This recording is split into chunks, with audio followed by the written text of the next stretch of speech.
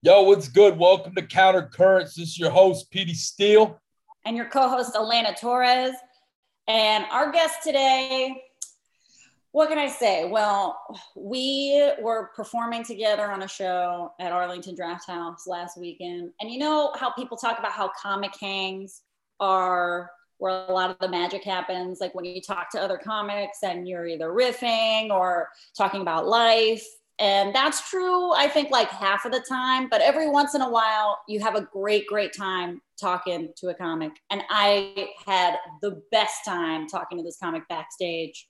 I was very glad that the headliner had an hour. We kicked it. We had the best time. So please welcome the very funny, very cool Dante Chang. Thank you. Is that the snap? Is that what you got? Snap thing? Sorry. That's what I do. Well, the best. I feel like you're the best. I feel like you're exaggerating a little bit, but thank you. That makes me feel good about myself. Well, I had the best time. I thought we had so much fun. Just like I did. I really did. Thank you so much. So that's very nice of you to say that. It's true. You're such a pleasant guy, Dante. I mean, of all the comics I've met, just pure in heart. You know what it is? I'm just happy. I'm a happy.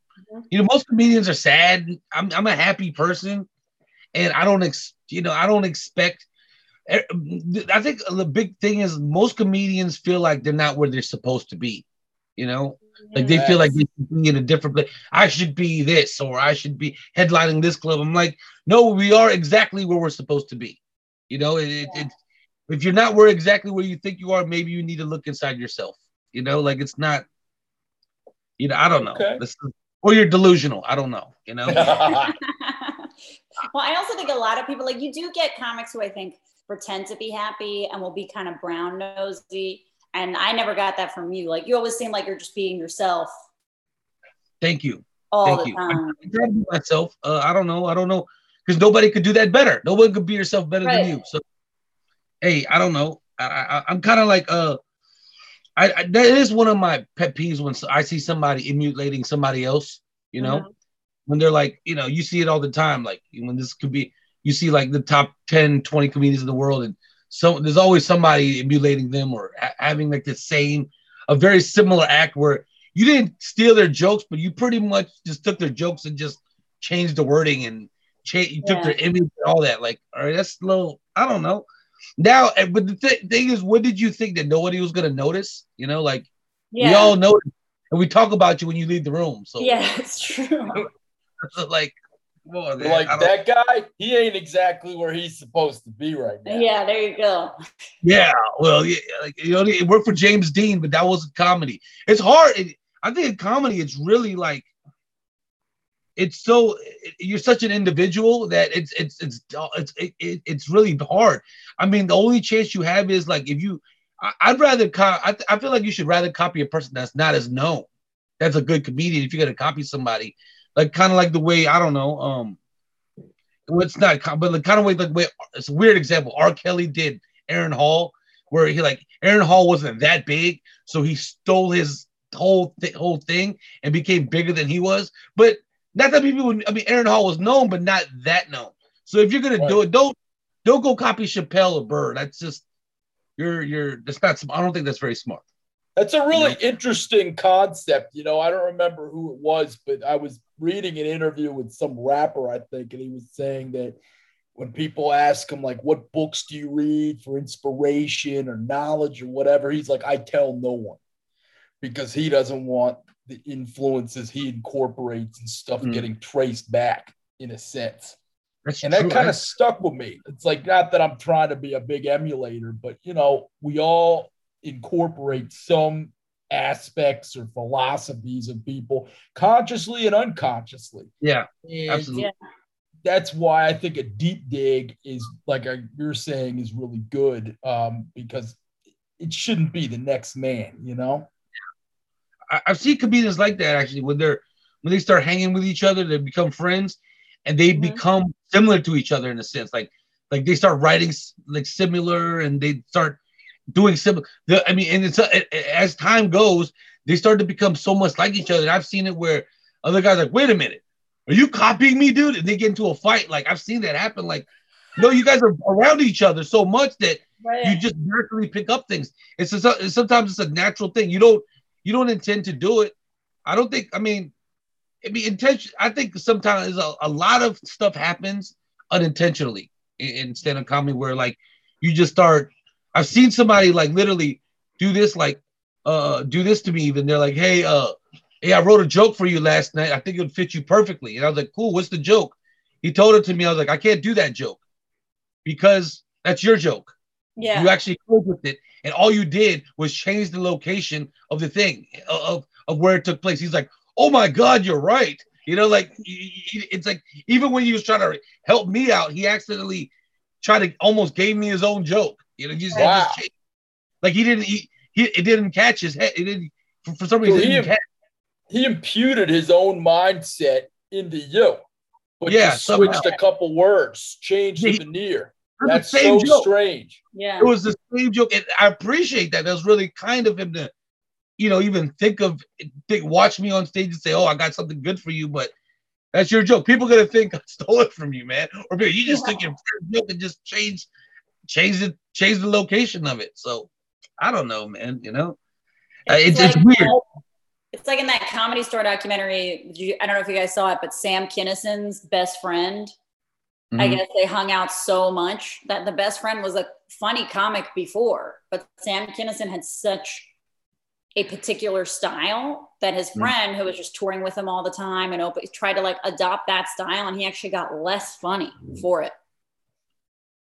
The opener got less funny? Yeah.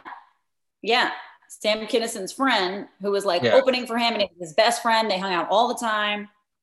He tried to sort of like emulate that Kinnison sort of like dark style, and it just didn't work for him. Yeah, I think that's weird when I've seen that. I mean, I don't want to because some of them are friends. I've seen it where they start opening for somebody and then they sound like a cheaper version of that guy now.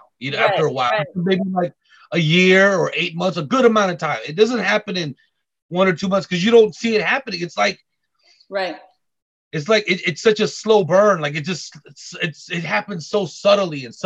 You see a little more of it. Then if they disappear for 3 or 4 months, they come back like, Jesus, you're just like your opener now, like a bad like a discount version of your opener, Totally. And then when you make fun of them, they get mad. I told one of my friends, now you're discount. What's his name? He was like, "Fuck you, man! Can't believe you said that." I'm joking. Joking, kind of. Actually, I'm not joking, but I'm saying joking to try to ease the blow, I guess. Right. It's weird when comedians get insensitive. Like when you make fun, when you say anything. I think the only thing I'm sensitive about is like yesterday, I was playing poker with these comedians last night. One of the comedians' mother passed away like a year or 2 ago, I think, and this other drunk comedian just kept making fun of his dead mom, right? And I was like, Jesus, that's like, to me, that's like, that's the line I cannot cross, like a death family. Yeah. But the funny thing, they were both like cool with it. He was like, yeah, I'd fuck your mother's dead corpse. He's like, she was cremated. Too bad. I don't give a fuck. I'll fuck the cremation. And he was laughing at it. He's like, he thought it was funny. I was like, oh my God, am I being too soft? Like that's just. Did you buy his laughter though? Or do you think he was just trying to be tough? He seems like a tough guy, like just a tough guy. And where I was a little impressed, I don't think he's been doing comedy that long, like maybe like 4 years, and it's like, wow, your skin is pretty thick, or some people are just like that. I mean, maybe he's just immune to it. Maybe he's one of those people that just kind of just block it out. Right. But I was sitting there like, oh my God. I believe 99% of jokes are off limits, but that is like, that is like a woman got raped or something. Like those two are like, you can't, It's like he kept talking about the mom. It wasn't just like one joke. He like kept doing it. Like that's dangerous. He went for like 5 minutes, and the guy that was getting attacked is like he's used to being he's got into a lot of like street brawls and stuff. You know what I mean? So it's like he's not a punk. And this other guy, he's a skinny drunk guy, so he would say, hey, I'll kick your ass. He could have easily just shut it down. But he just kept playing along with it. He was like, you're crazy, man. I was like, oh my God. The shut the fuck up, fuck you is about to come any second. But he just kept going. And he seemed like he almost enjoyed it. Like he was like, I like the intention. I like the well, that makes sense. They should have knocked him out. That would be that alcoholic guy's moment of clarity. That's true. No, but the thing is, he's actually a really cool guy. You can't. Yeah. You would never hit this guy because you just know, like, you'll probably crumble him. You know, he's a nice guy. I get that some people have things with their closest friends where they can do that kind of shit with one another and it's fine or whatever. I have that with some of my guys, but like. No strangers talking about my mom like that. Fuck no. I'd go. We're not strangers. They're really good friends. I mean, I'm sure if it was a random guy off the streets, it would have been it would have been ugly. A punch. Yes, at least a punch. You know, maybe get beat on afterwards. You know, like I don't know if it would stop at a punch for me. And I think most people will understand. You know, police officer. Yeah, I get it. That's not cool, you know. Like, you did do that, so I don't know. I thought that was it. I thought that was funny. Yeah, but it's right. The relationship has to be there because, man, that was. I was almost like, guys, stop! I'm getting sensitive. I was like, this is not. You're like, doing that in front of other people that don't have that thing with you is kind of weird too. Yeah. That's another problem, you know. Because I know them, but I don't know them as they do each other. I just literally met up with them to play poker, so I'm just like.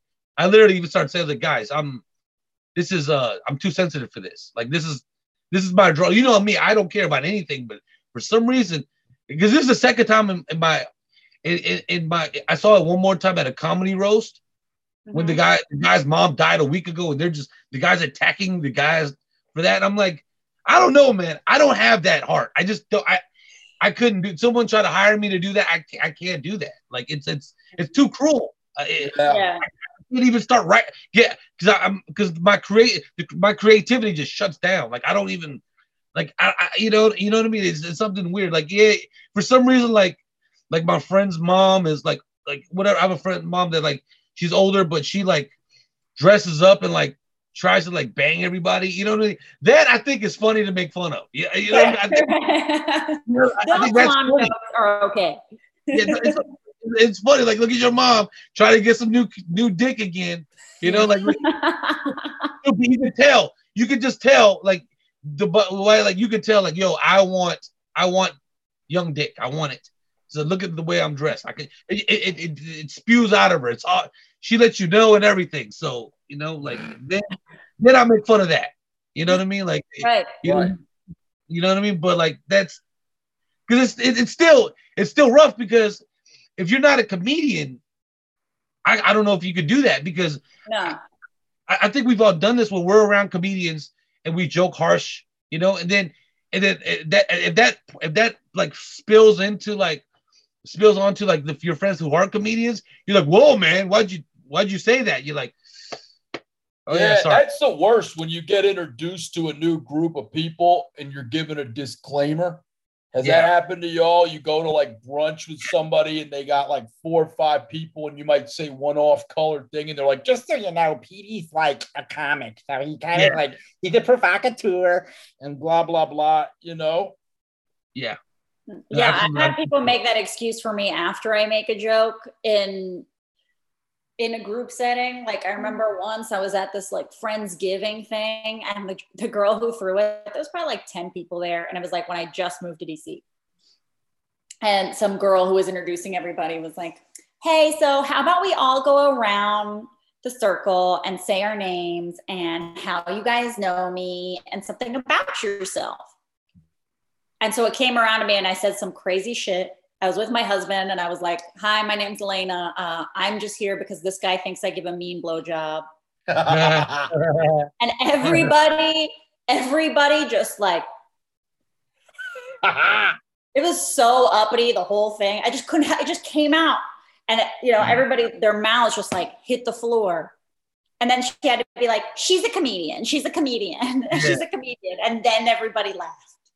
Yeah, brunch icebreakers. I mean, like that's the thing. It's like that deserves that kind of comment. It's literally like they hand you like, how are you not supposed to say? Yeah, I love that. I love that. I wish I was there. I would have introduced myself immediately and say, hey, I want to be your friend.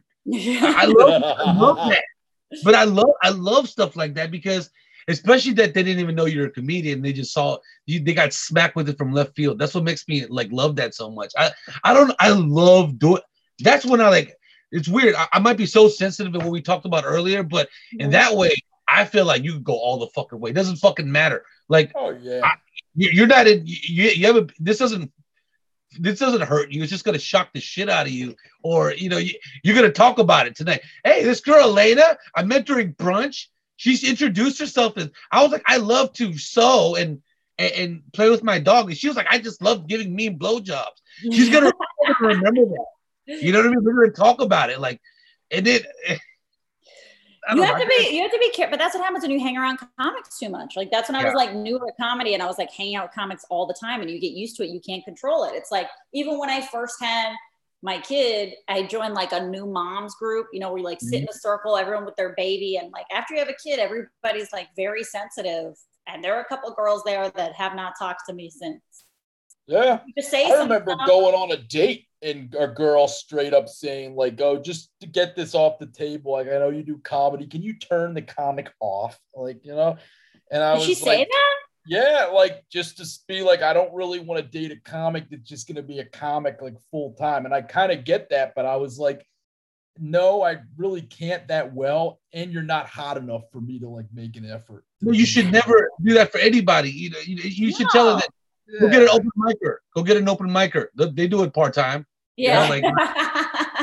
There you go. Like I'm a full-time comic. I got to do. This is who I am. I don't know. I mean, to go Dutch, but yeah, open mic is your way. That's one of my pet peeves. I hate people like that try to tell you how to be, how to live, hey, can you not be this way?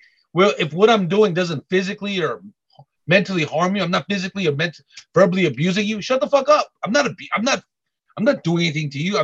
I'm being who I am. I mean, but weird thing is I've never been told that. I just get the Elena thing. He's a comic. He says stuff like that. You know what I mean? Yeah. That's about all. Like, knows everything. Hey, can you just not be a funny guy for a while? Like, I don't know. I try to be sensible about it and do it at the right. I mean, not to overdo it because I do find it annoying when a comedian jokes like every second. Those. Yes. Every second, like you'll be having a serious conversation, be like, yeah, because that's why when I came back from the thing, yeah, you came back because like, all right, like, come on, man, like, not right, like, not that much, Yes, they just want to riff. It's all like a joke competition. It's like we've had that on this podcast before. We're like, well, what I'm talking about. Where we'll have people where it's like, we'll ask them a question and they just want to make a joke on a joke on a joke, and it's like, I'm just asking you too a little bit about you, and they won't even say anything about their own life. Yeah. And it's like the podcast ends and I have no idea who that guy is. Yeah. You got to spend a lot of time in your own head to be able to even do that for 30 minutes straight. Like you have to pre-plan that, probably thought of like rebuttals. It's like being a battle rapper or something. Yeah. I mean, and I've done that, and I can't stand doing that with comics. Like a little punchline here, there is fine or whatever, but like a whole freestyle, I don't even believe it. Yeah. Mm-hmm. Yes, definitely, man. Definitely. I smoked a lot of weed before I fell asleep last night. So like, all right, you know what? It's gonna come back. It's gonna come back. Okay. Okay. Your train of thought got derailed. Yeah. Well, I just saw you look up. I was like, what's going on over there? You think of it, then you pay attention, and then when you come back, you're like, damn. But I try to still pay attention because I think it's because sometimes if you don't pay attention, like your answer will no longer match what the person's saying. So like that's true. So you have to pay attention to like, oh, okay, all right, it's okay. That's true. The best is when you catch someone doing that. I was on the phone with one of my best friends who's in LA earlier today, and I was like I was also like at Whole Foods like buying shit, and he just stopped listening to me. And I was like telling him about, I don't know, whatever. And he just like wasn't listening. He's just going, yeah. And at one point I was like, is your butthole hairy? What? And I was like, yeah, now you're paying attention. Yeah. You have to do that. I love catching people doing that. Yeah, it's. I also read. I do a lot of reading on how to succeed, and how to. That's actually how you don't succeed. They said you should. Yeah, you have to be present and pay attention to everything that's going on. Right. What's your favorite how to succeed thing that you've read?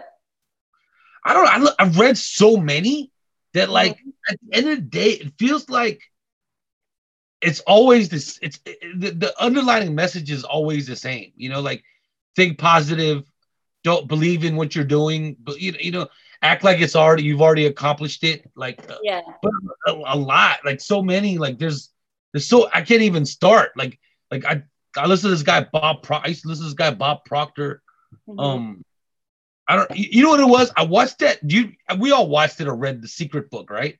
So I I didn't read that. You didn't? No, so, the minute I heard they said you could save villages in Sudan by like wanting to or something, I was like, this is horrible. No, that's a little like far-fetched. It just all it does is make you just say just think more positive, like where like how, your initial reaction, how you react. I think that was like a selling point. Hey, if you think of this, you get any car, you can have $1 billion tomorrow. It's a selling point because to be honest with you, I've gotten a lot better at it.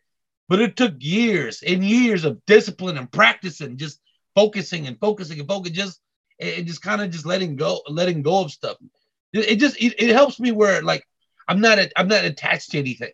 You shouldn't be attached to anything or attached to a certain outcome and stuff like that. And it helps because you're not like, oh, I have to be this. No, you kind of just trust the flow of things. Just trust that you're going the right direction and it just because you know a lot of times like I think most people have like you're like oh you get anxious about the future, you kind of punish yourself about mistakes you have, and that's all it takes to stay out of that. Like don't because like expecting a certain outcome will give you anxiety, man. Like you're like man, what if this doesn't turn out the way you know? And so I don't know, living without that it's a relief, you know, like but like P, you're probably a very realistic person, you know. So that will make me that turned a lot of my friends off, until they kind of really looked into it. I get it because that's like it's something you're not gonna. It's hard to imagine just so because I think of a pink elephant, it's gonna come. You know, it's just like. It doesn't work. Well, it's weird, it's interesting because I do have a kind of fanciful and a wanderlust side to me, even though I am mostly realistic about it. And what even got me there was back when I was a big drunk, because I'd go out on these benders, have all these magical thoughts of everything. And then the next day I'd be hungover, going to the bookstore and reading books like that, And eventually I got through enough of them to where I was like, any one of these could just be called The Road to Your Next Self-Help Book. Yeah. Because it's like you just get addicted to those, but you don't apply anything. So to me, it's about application. I mean, some of those books are good. They have good things to say. I like to read. But then what are you going to do that day? I think you need to kind of set a practical, realistic goal. And then once that happens, then you build upon that and it gets easier and easier. Or maybe start with the thing that sucks for most or that you fear the most, and then taper it down and you kind of get to the nitty gritty. And you have to learn that other problems are going to pop up. It's not like a linear road to success, But I mean, I think some of those books are okay. What I really like those books? I really love those books after I've done the work and enjoyed some success. And then I pick one up and I read it and I'm like, oh, I'm already doing that. And I got that success. What the fuck do I need this book for, Yeah. Wipe my ass with this. No, I'm got them. The reason why I personally need it is because I think we're creatures of habit. We're creatures of like like they say, like 95% of today is going to be as similar as tomorrow. The next day after that, your day only changes about 5% every day. So I realized that like if I lived a certain way for what, say 30 years or 20 years, so if I want to create new habits, I have to consciously be aware of it and just to make sure I create this new discipline, or it's never going to happen. And sometimes the weird thing is, because I lived this way for 20 years, and I've been living this way for a month. So guess what? You could easily slip back because that part is so ingrained in who you are that it could just slip. So I really, that's why I need it to just say, hey, this is the new you now. You have to stay this way. And eventually you stay there for like 2-3 years, you become that person. You know what I mean? Like it's weird, Sure. you know? 100%. I think that's the thing with all that self-help stuff. It is a lot of the same messages, but it's a lot easier said than done, right? Like it's really hard to, like you say, like trust the flow of things, like that type of stuff. Like I saw this like guru guy a couple years ago. That's sort of that same idea where it's just like manifest your destiny and that type of thing. And his whole thing and I only saw him a few times, his whole thing was like about trust and how to apply it to comedy. He was like, you have to trust your audience. And that's something that I have issues with at shows all the time, because sometimes you don't trust, if you trust the crowd, your set's going to go better.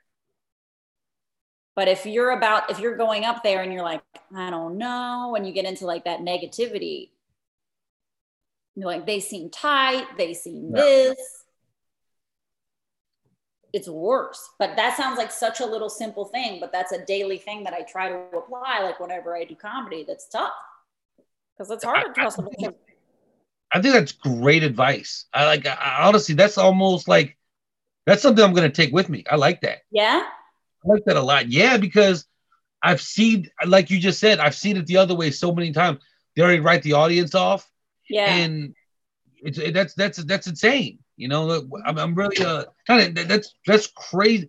That's really good advice, you know, because you're right. That creates a different energy, because you're already like, oh, because you're kind of gonna like, you're almost gonna treat the audience like they're your friends, like they're like, right, like they're distant friends. So like, when you are like that, like when I see an audience that I'm familiar with or that I kind of know some of the people there, your attitude is a little different. You know, the way you're coming off is different.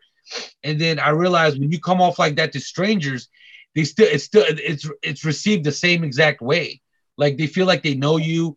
They start talking to you after the show like they know you, which could be sometimes kind of weird, but like because you've gotten so personable that they like feel like, and you're like, oh, I don't know you at all though, bro. Like, you know what I mean? But it's too late because they're already in your face. So you kind of just have to play it off like, cool, man. You know, like, yeah. You know, thank you, man. Well, I think also like people think like the audience is the only one judging comics, but we all judge the crowd all the time. Like we'll go like, move the curtain and be like, what are they like? What's the vibe? That table looks like they'll be assholes. Mm-hmm. Like we all say that. We'll be like, this side liked my jokes, that side didn't. Oh yeah, I'll never stop doing that. I don't foresee the day for that. Because some of it for me, it's like strategy. I have to like go off of what I think appearance dictates, but I can be wrong. And then that's something I have to do throughout the set too. And nonetheless, I'm going to have to commit to what I'm doing for the most part, although I could make a veer left turn, skip a bit. So, that's part of the fun of this whole thing, the adventure, I think. It's like every show's a snowflake. There's no two ever exactly alike. Very similar shows. True. Nothing exactly alike.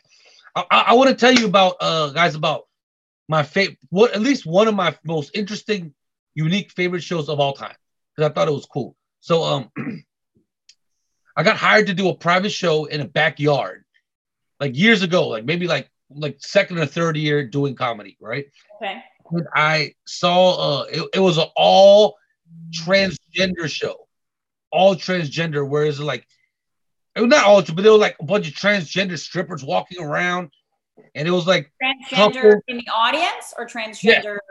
Yeah. Okay, both. Like, there was all so many transgender people. Okay. There was a woman that hired me, but she had a sister that was still cousins. There was a lot of trans people, right? like majority of the people, those trans workers, you know, I mean, they were like, you know, giving lap dances and they were wearing like fish hook stock. It was very, you know, people that are into this thing, you know, and it was cool, whatever. And I would say like the first 2 or 3 comedians were bombing their ass off, like just nothing, like nothing. Wow. One comedian went up and said, pointed to this chubby transgender person and said, "Look at you, look at you. I know your dad isn't proud of you. I know your dad is." And then like my mouth dropped because I was like, "This is over. This is really down the toilet now." But they thought it was the funniest thing in the world. The audience had a crazy ass roar to that response. They were like, they thought it was funny. And the girl even said, "Yeah, it's true. It's true. My dad's not very proud." Yeah. You know, and she came into it, right? And then for some reason, it became like everyone just started making fun of trans people really like really harshly, but they loved it. They have such and the crazy thing is I talked basically. You gotta set this up for me again, Dante, like any day now. Yeah. I mean, I have a few bits about transgenders, and mostly they kill, but occasionally somebody will get like, rah, and people will get self-conscious about it, laughing. Yeah, I have one too, and I know what you mean. It was just a luck of the draw, man. You know, like someone just had a party. You know, they had like a trans party, and you know, like a stripper trans. I don't know what that's called. I don't know it. I don't want to mislabel it, but I was like, man, this is really cool. And it went from like the coldest audience of all time to like the hottest within a second. Usually, you see that it gradually goes from cold to hot. It wasn't like like this person bombed, Elena got him, Petey got him warm, Elena's really getting him. It gradually gets better. It wasn't like that. It changed within a second, where it went from cold to hot within a second, and hot for the rest of the night, where everything was going over. You could make fun of anything, and then everything was going over so hard. It was like one line that broke them in, and it was beautiful because most of the comedians were like hood black dudes, right? And so like to see that and to see like trans people just talking and having a good time afterwards, it's something that it was beautiful. The whole night was beautiful. Was starting from that point where the ice got broken, you know, and on. Before that, it was really uncomfortable. And thank God I wasn't one of the comedians that went before that. You know, like it was like, because it went from so rough. And to me, it was beautiful to see people that don't normally interact with each other, and to see like how they're so there. I remember talking to one of the trans women afterwards, and I was like, wow, you guys aren't very sensitive. You guys have really good senses of humor. Is it all trans people? Are they all like that? She's like, well, yeah, most of us. The ones I've known personally, I have a neighbor that used to be, my old neighbor was like that. Great sense of humor. Very like, they don't get offended very easily. But she said, well, what do you think we haven't been called? What do you think we haven't been through? Like, there's nothing that hurts my feelings anymore. You know, like it's like, my feelings are made out of, you know, are stone now. I was like, that's actually really good for comedy. You guys should be like all audience members. You guys really get it, and you guys have been in a sense. We're like almost a perfect match in a sense. Totally. If you guys are really like that, so because I actually told that story in DC once about the whole how the guy was like, "Look at you." They didn't find that funny at all. I believe it. Yeah, here I believe that. The person before me got into it with a gay person about a trans person. They got into a fight, like a Virgo. And I thought that story might ease the attention just like it did in real life. Right. No, not at all. Not at all. Nope. Yeah, no, trans and gay people have more beef than like Ethiopians and Eritreans. It feels weird to say that, but I've seen that happen. Like you hear about it in Britain, if they have like a LGBTQ march, there'll be like gay people that won't march or trans people that won't march with the gays. Like they have like intra-feuding. I think that's terrible. You know, you guys should all get along. And sometimes I don't feel like I don't feel like it was because I didn't know this because I guess I'm learning. I'm getting more educated as it goes. Dave Chappelle in his I think I believe it was his last special because he put out so many so fast. But he said they're like they get treated the worst out of the LGBT right in this bit. Yeah, I didn't know that was true. I didn't know that was true, but and then so when I see trans, I try to be extra nice because like God, you're treated bad amongst your own people. That's fucked up. Like that's I don't know, man. I'm like, why? Because I'm about love. I'm about equal. Like just show everyone the same love. Like we're all the same. Like what's different? Just because just because you believe you're the other sex, you're bad. Like come on, that's crazy to me. Like that doesn't make any sense. Like any type of anything that if you've ever never done nothing to me personally, how can I be mad at you? Like how can I? Why? Well, what's the point? It's a waste of energy, waste of time to hate you or to have any issue with you. I think that's to me that's. I mean, I know like this is 2000 in 2021. We shouldn't even be having this conversation. Like it should just be like okay, let's just love everybody. Like it kind of baffles me still. Like come on, man. Love to shit on something.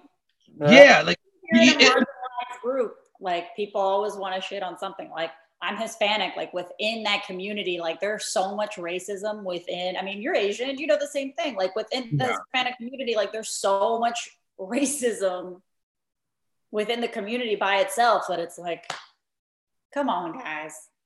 It's sad because I'm Korean and then there's like Chinese and Japanese. And we do think those three do think they're better than Filipinos, Cambodians, right? And Laos. They just think they're better. They're like, yeah, we're they're dark Asians. Like right. I don't know. Like it's weird. Like it's like we think we're like Asian people. We think we're like white people. Those three Asians. You guys are like the blacks and Latinos, and we're just better. Like. All right. Yeah, all right. I'll never forget. I went to bail out a buddy one time after a bachelor party in Tampa, and we're sitting there for 6 hours because they never, they take their time when they're processing your bail. And we met this Cuban gal, and she was bailing out somebody else, and like these Salvadorians came in the room, to bail out their buddy, and she looks at me and kind of whispers like, "Look at them, like those wetbacks, straight up." She goes, and I was like, "What?" I was like, "Who the fuck do you think you are?" I was like, "Just because you got a dry foot." Like she straight up thought she was white because she was Cuban, and I was like, we're all in jail. Like, what are we talking about? How can you judge somebody in jail? Like that's hilarious. Yeah, exactly. It's not the place to be like, I'm better than you. Like that's insane. To me, that's insane. I think that's just insane. I don't know. I do because honestly, like I think I do like making fun of the stereotypes to their face. Mm-hmm. Like yeah. On a lighter note, yeah. Like I love doing this whenever like I think Chappelle did a version of this too. Whenever my boy orders chicken, my black friend ordered chicken, I'm like, I knew it. Like I just like saying that. I just like, like, and then to my friends, I'm like, hey, we're ordering from the Japanese restaurant. Sorry, man, no horchata. Sorry, man. I just like I don't know why. It's fun. It's fun when it's lighthearted and you know what I mean, just jokey. Right. Like we were talking about with the fuck your mother's corpse thing earlier. If you have that kind of relationship with your friends of different Benetton colors or whatever, and you can bust off and throw slurs at one another like ha ha ha ha. That's y'all. I mean, Yeah, that's just to me. That's crazy. As soon as you said that, it took me back. Like, God, that was crazy. Like, you guys are crazy. Like, I don't want that relationship with anybody. I don't want it. I don't want to be able to for you to feel comfortable enough to say that to me or me say that to you. I don't. That's not that stuff about my mama. No. But the other stuff is fine. Yeah, it's great. No, racist jokes to me. To me, there's no limit. You can say whatever you want. I can say whatever I want. It's okay. Like to me, it's. I think it's getting. I think the cancel culture has really made it look like it's They've ruined it. They've ruined us more than any. I think we suffer. We're one of the most. We suffer the most maybe out of almost anybody. Because comics. Yeah, no, I agree, because it's an easy straw man to defenestrate. You just go up when they're having their show, you pull out your little iPhone and say, "Oh yeah, he just told a microaggressive joke about this group or that group," and put it on Twitter, and boom, boom, boom, boom, boom. But 2012, when I started, we always fucked around and did every racial joke, stereotype, whatever. I remember that very well. I mean, it should be allowed in comedy. It was making fun of the stereotype, and it was understood that we all got it, that these were stupid old tropes. Let's just make light of it and ha ha ha. But to some people, they think, oh, ironic racism, transphobia, this is the same thing as wearing a Klan hood or something. It doesn't make sense. I think it's also scary for comics, because no comic, even Dave Chappelle, no comic is funny 100% of the time, and you have to try shit. And then you get worried that if you're trying shit, you're like, I don't know if this is gonna land or not. And that's terrible to think like that. We should not have to think like that. But sad enough, the way the cancel culture has affected comedy, even now you have to think about it. That's terrible, because you should be able to think free as an artist. It should be no limit to how you think and how free you are. But it's terrible. And I would advise comedians, don't go that way. Just stay free, because you're limiting yourself. If it offends somebody, hey, but someone else is going to laugh at it. So, hey. That's right. It's true. It's true. Even over the weekend, I was doing shows, and I have one joke. Most of my jokes aren't really very controversial, because it's about my own life, even though I did an abortion joke with an act out while I was pregnant. And that made a lot of people uncomfortable. I was like, I'm the pregnant one. But anyway, even over the weekend, I have one joke that I do that it's I wonder how the audience is going to take it. And I did 2 shows back to back, and one audience, I had them, and I was like, okay, I'm going to tell it. I've got them. They'll be cool with it. And I told the joke, and they got quiet. They got so uncomfortable. Literally an hour later, told the same joke to a crowd that I was like, I think they got it. And I did it, and they laughed even louder. They loved it so much more. And that's the thing with comedy. You don't know how the audience is going to take certain things, but I think you have to keep trying, right? Double down. Yeah, that's the way this cancel stuff, I think, will end. Everybody's going to have to just develop a harder backbone. Yeah. And steel man their fucking jokes. And that's it. Yeah, I mean, this is when I was like, it's getting out of hand. I was doing a DC Comedy Loft, and I was telling a bit about one of my friends who we went on a double date, and his date was homeless, right? And I was just telling the story because it really happened that way, right? Yeah. And then the lady stood up during my set and said, "This isn't cool. He's talking shit about homeless people." And I was like, this is a real story. And then literally all the comedians, they had my back. Another comedian was like, the host was like, he could say whatever the fuck he wants. Yeah. You know what I mean? Because he's not, this is comedy. And then I looked at her in the face and I said, people like you ruin comedy. You shouldn't be here. Yeah. You shouldn't be here. If that bothers you, that's like nothing. I didn't realize that homeless was off the limits. I guess. Yeah. I could see if I could possibly understand if I was bashing the homeless, but I was just telling you a story of how my friend brought a homeless girl on a double date. That's it. That's the only thing about it. And she got so offended by that, which means that this is the thing. I've realized some people, they just look for reasons to get offended. They're looking to get offended. They're like, oh, that, what about that? What about that? And if you're like that, don't come to a comedy show. Just don't. Just stay home and just don't, because basically when you do that, you ruined at least that moment for everybody in that room. You're selfish.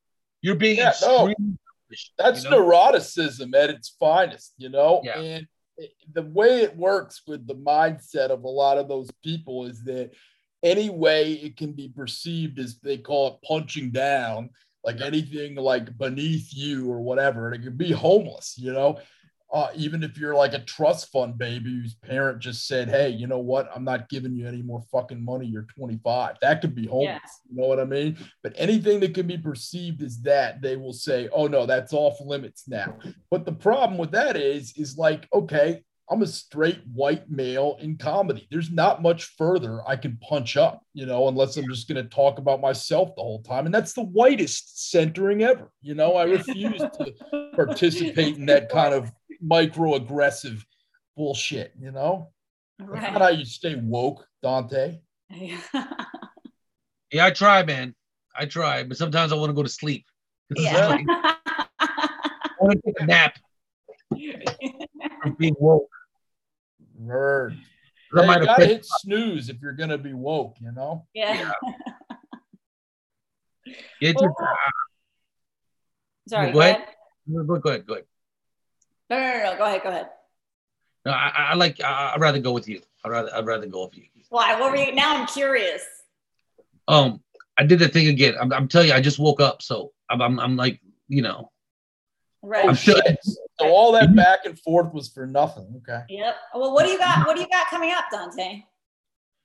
I have. I'm excited about this next weekend. There's a new club that's opening here called the Comedy Chateau. I'm there on Sunday, 8 and 10. That's in LA, everybody. It's in LA. Yeah, it's in LA. So it doesn't matter for you guys. I think. Huh? It's in North Hollywood. You guys have been to the Ha Ha Comedy Club? Yeah. Well, they built it right across the street, directly across the street, where you don't have to. You wouldn't have to drive to the other club. Literally, you could park once and just walk across. That's nice. How Comedy Store and Laugh Factory, like literally, like diagonally across the street. I would say like 100 feet away from each other. That's so it's kind of cool. And the club has 3 rooms. So they're really trying to kill with this. They're really trying to do their thing. Yeah. It's a beautiful club. I went in there last week for the first time just to come and just check it out. I mean, they seem like really nice people. Mm-hmm. You know, one staff member thought I was spying on them from the other club because they know I go up at the other club. They're like, "Are you spying?" I'm like, "No, I don't give a shit what you're doing. Like, what am I gonna say? Oh, they have a club here. What am I gonna say? Like, I don't know." But yeah, it was no. But it's a great setup. I believe one room holds 70, other room holds 40, another room holds like 150. So it's there. It's there to, I don't know. We'll see how it goes.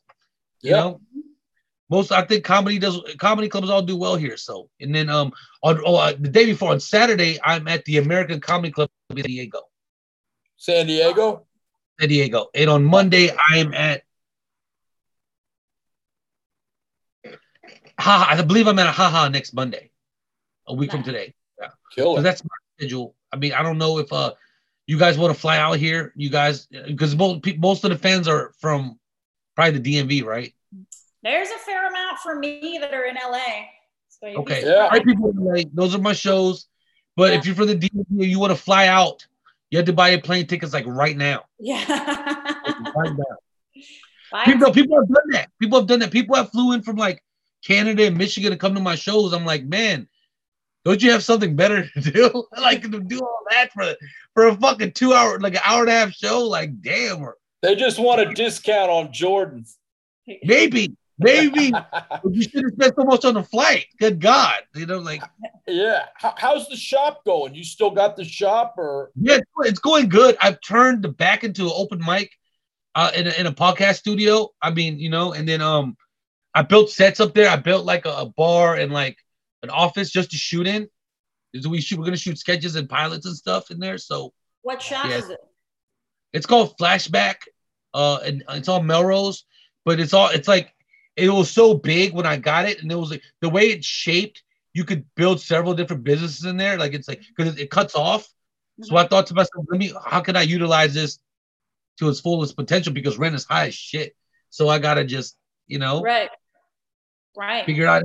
I'm trying to utilize it. So the back is a comedy stage in the back to do stand-up comedy in. There's you know, there's a place to shoot, place to do your podcast. So yes, I mean, I have a good time there. I'm excited to go every day, you know, because I'm gonna do comedy, you know, so I enjoy it. That's great. If you guys ever in town, I hope you guys come by. Absolutely. Yeah. It's on our list. Yeah, I'm coming to LA. It's in a long time, but I know for sure I'm going to come to LA in September. But hopefully I'll be able to come sooner. Ooh. Yeah, I think I'll be there. I think I'll be there in September. You'll be here the whole month? No. At the end, I think. Okay. Cool. I always come for my mom's birthday, and then I'm trying to, I told talking to Pete at Arlington Draft House to do like a one nighter there, like a Thursday or something. So yeah, so it fits. Yeah. Yeah. So Well, if you're coming at the end of the month, actually, now everybody can hear the way that we do this. We do a show for our podcast, and we do 15, 20-minute spots for anybody that comes by, and we do it. Usually it's the last Thursday of the month. We do a show, or one of the last Thursdays. You should come to our show. Absolutely. Yeah, Absolutely. That would be great. Absolutely. It said the DC Draft House. I'd say that one closed down. Yeah, that's sadly a thing of the past, but yeah. That's sad, man. God, that's sad. God, I really like that place. Yeah, I loved it. I like the way it was shaped. It was shaped perfectly. Yeah. An old black box theater. Hell yeah. Yeah. I like it. So, but there was another comedy club that closed a few years ago, right? Yeah, the what was it? The Riot Act that John X was doing with Mike Farf and some other people. That was like 2012. That lasted less than like a year. Okay, so that closed even before I started. So I guess. Yeah, well, I don't know. That was like 2012, I want to say. And I remember hearing about it and being like, I got to get over there. And then they were like, fucking, hey, it went belly up. And I mean, from what I understand, there were a lot of issues there in terms of like even the layout. Like it was painted all white. The walls were fucking white with a stage and everything. Color. Worst color for any kind of a venue. Yeah. That sounds disgusting. No. Yeah. It's like a hospital. But it seems like, I don't know, I keep hearing different people like, the opening clubs in the DMV area. Like I keep hearing different people saying they're gonna open stuff. There's some people, they told me not to say anything, but if everyone that told me or I've heard that's gonna open a club, within the next year should be 3 new clubs. From what I've heard. Yeah. Cool. Yeah. That's cool. What there is a lot of like talk about stuff that might start happening here. And I think there is supposed to be at least like one for sure. I know of a second one that's a maybe. And so maybe there's 3. I don't know. Yeah, that'd be cool. I mean, I don't know, just have more clubs. I mean, I hope they all do well. Yeah. I'm helping one person, just giving them advice and telling them what I think would naturally work for comedy, from my experience, and we'll see what happens. I know that I don't know that like someone was trying to do a comedy club at MGM. So so I just hear different things, it's kind of cool, Yeah, I heard about that too. I mean, I'm not going to say it can't be done, but that'd be pretty difficult. Yeah. I mean, whatever happens. It would crush. Yeah. Crush. 3,000 people every night in attendance. Hey. No, but if they put like a club in there, not just in the theater. Oh, something different aside. Yeah. Oh, I see what you're saying. Yeah. Because 3,000 people a night is crazy. Like, that's gonna be hard to draw. I think because one of the persons opening club, they told me they want to open a 350 seater, and off the top, and I said I don't think that's a good idea. Not off the top. I think you should start maybe 80, max about 150, and then just build your fan base. Because like, what are you gonna do? Like, so I told him, do you actually believe that you could fill up a 350 seater every single night? That's not easy.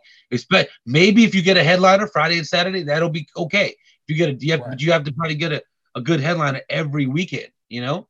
So then now if you don't Monday through Thursday or Sunday through Thursday, what are you going to do? You really think you want 40 people in the audience? It's going to look bad. 40 people in the audience on the 80 seater doesn't look bad. 40 people on the 350 seater looks god awful. Bad. We all like COVID.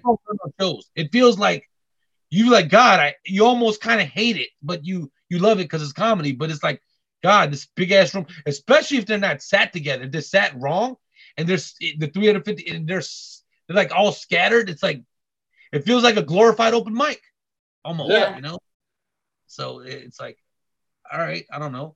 So I think the person took my advice, and they're gonna like shrink it down and then start with, you know, maybe 150 or 80 seater top. So I like that they took what I said seriously. You know what I mean?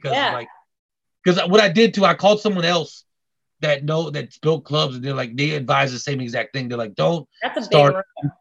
Yeah, that's huge. What is it? What is isn't that what DC Improv sits? That's what Arlington sits. Arlington sits 350. Yeah. About that, yeah. Okay. Yeah, and right now they can only do 89. 90 something. 89. Mm-hmm. 89. That's right. But, Elena, a show we did last week had 80 and like 80 something in there, right? Yeah, it was almost sold out. Yeah. Yeah. That's crazy. It doesn't feel like it's sold out. No, because it's only like how much capacity. That's what it looks like when you have an almost sold out, you know, 25% capacity room for a 300 and something seater. Yeah, absolutely. Crazy. Yeah. Yeah. I mean, well, Dante, so you got your dates down. Where can people get at you? Oh, my Instagram is at Dante Chang. And okay. I'm that on every social thing. On TikTok, I'm something different, but I forgot what it is, so it doesn't matter. Like I don't know why. TikTok's that thing where everyone's like, "Hey, you got to do TikTok. You got to do TikTok." Like, all right, man. All right, I'll do it, but you don't do it. I don't do it. I don't. Yeah. Yeah. I don't know why. I started mine. I deleted it. Now I'm thinking about doing it again. I know all about that. Yeah. Yeah. So at Dante Chang on every social media platform. Well, we want to thank Dante for being here with us today. Thank you for having me. It was so much fun. Yeah, thanks for hanging out. It's good to see you. Let us know when you're back in town. I'll be actually there at the end of next month, DC Comedy Loft with Craig Codet for like I think May 26th, 27th, 28th, and 29th. Nice. No. I don't know. Am I allowed to say that on your? Isn't this draft out? Yeah. You can promote your shit. I don't care. Yeah, you guys edit that out because I don't want to piss Pete off. Either Pete, that Pete or the other Pete. I don't want to piss him off. But thank you so much. All good. Thank you, Dante. Thank you. Have a good night, guys. All right. Peace. Take care, Petey.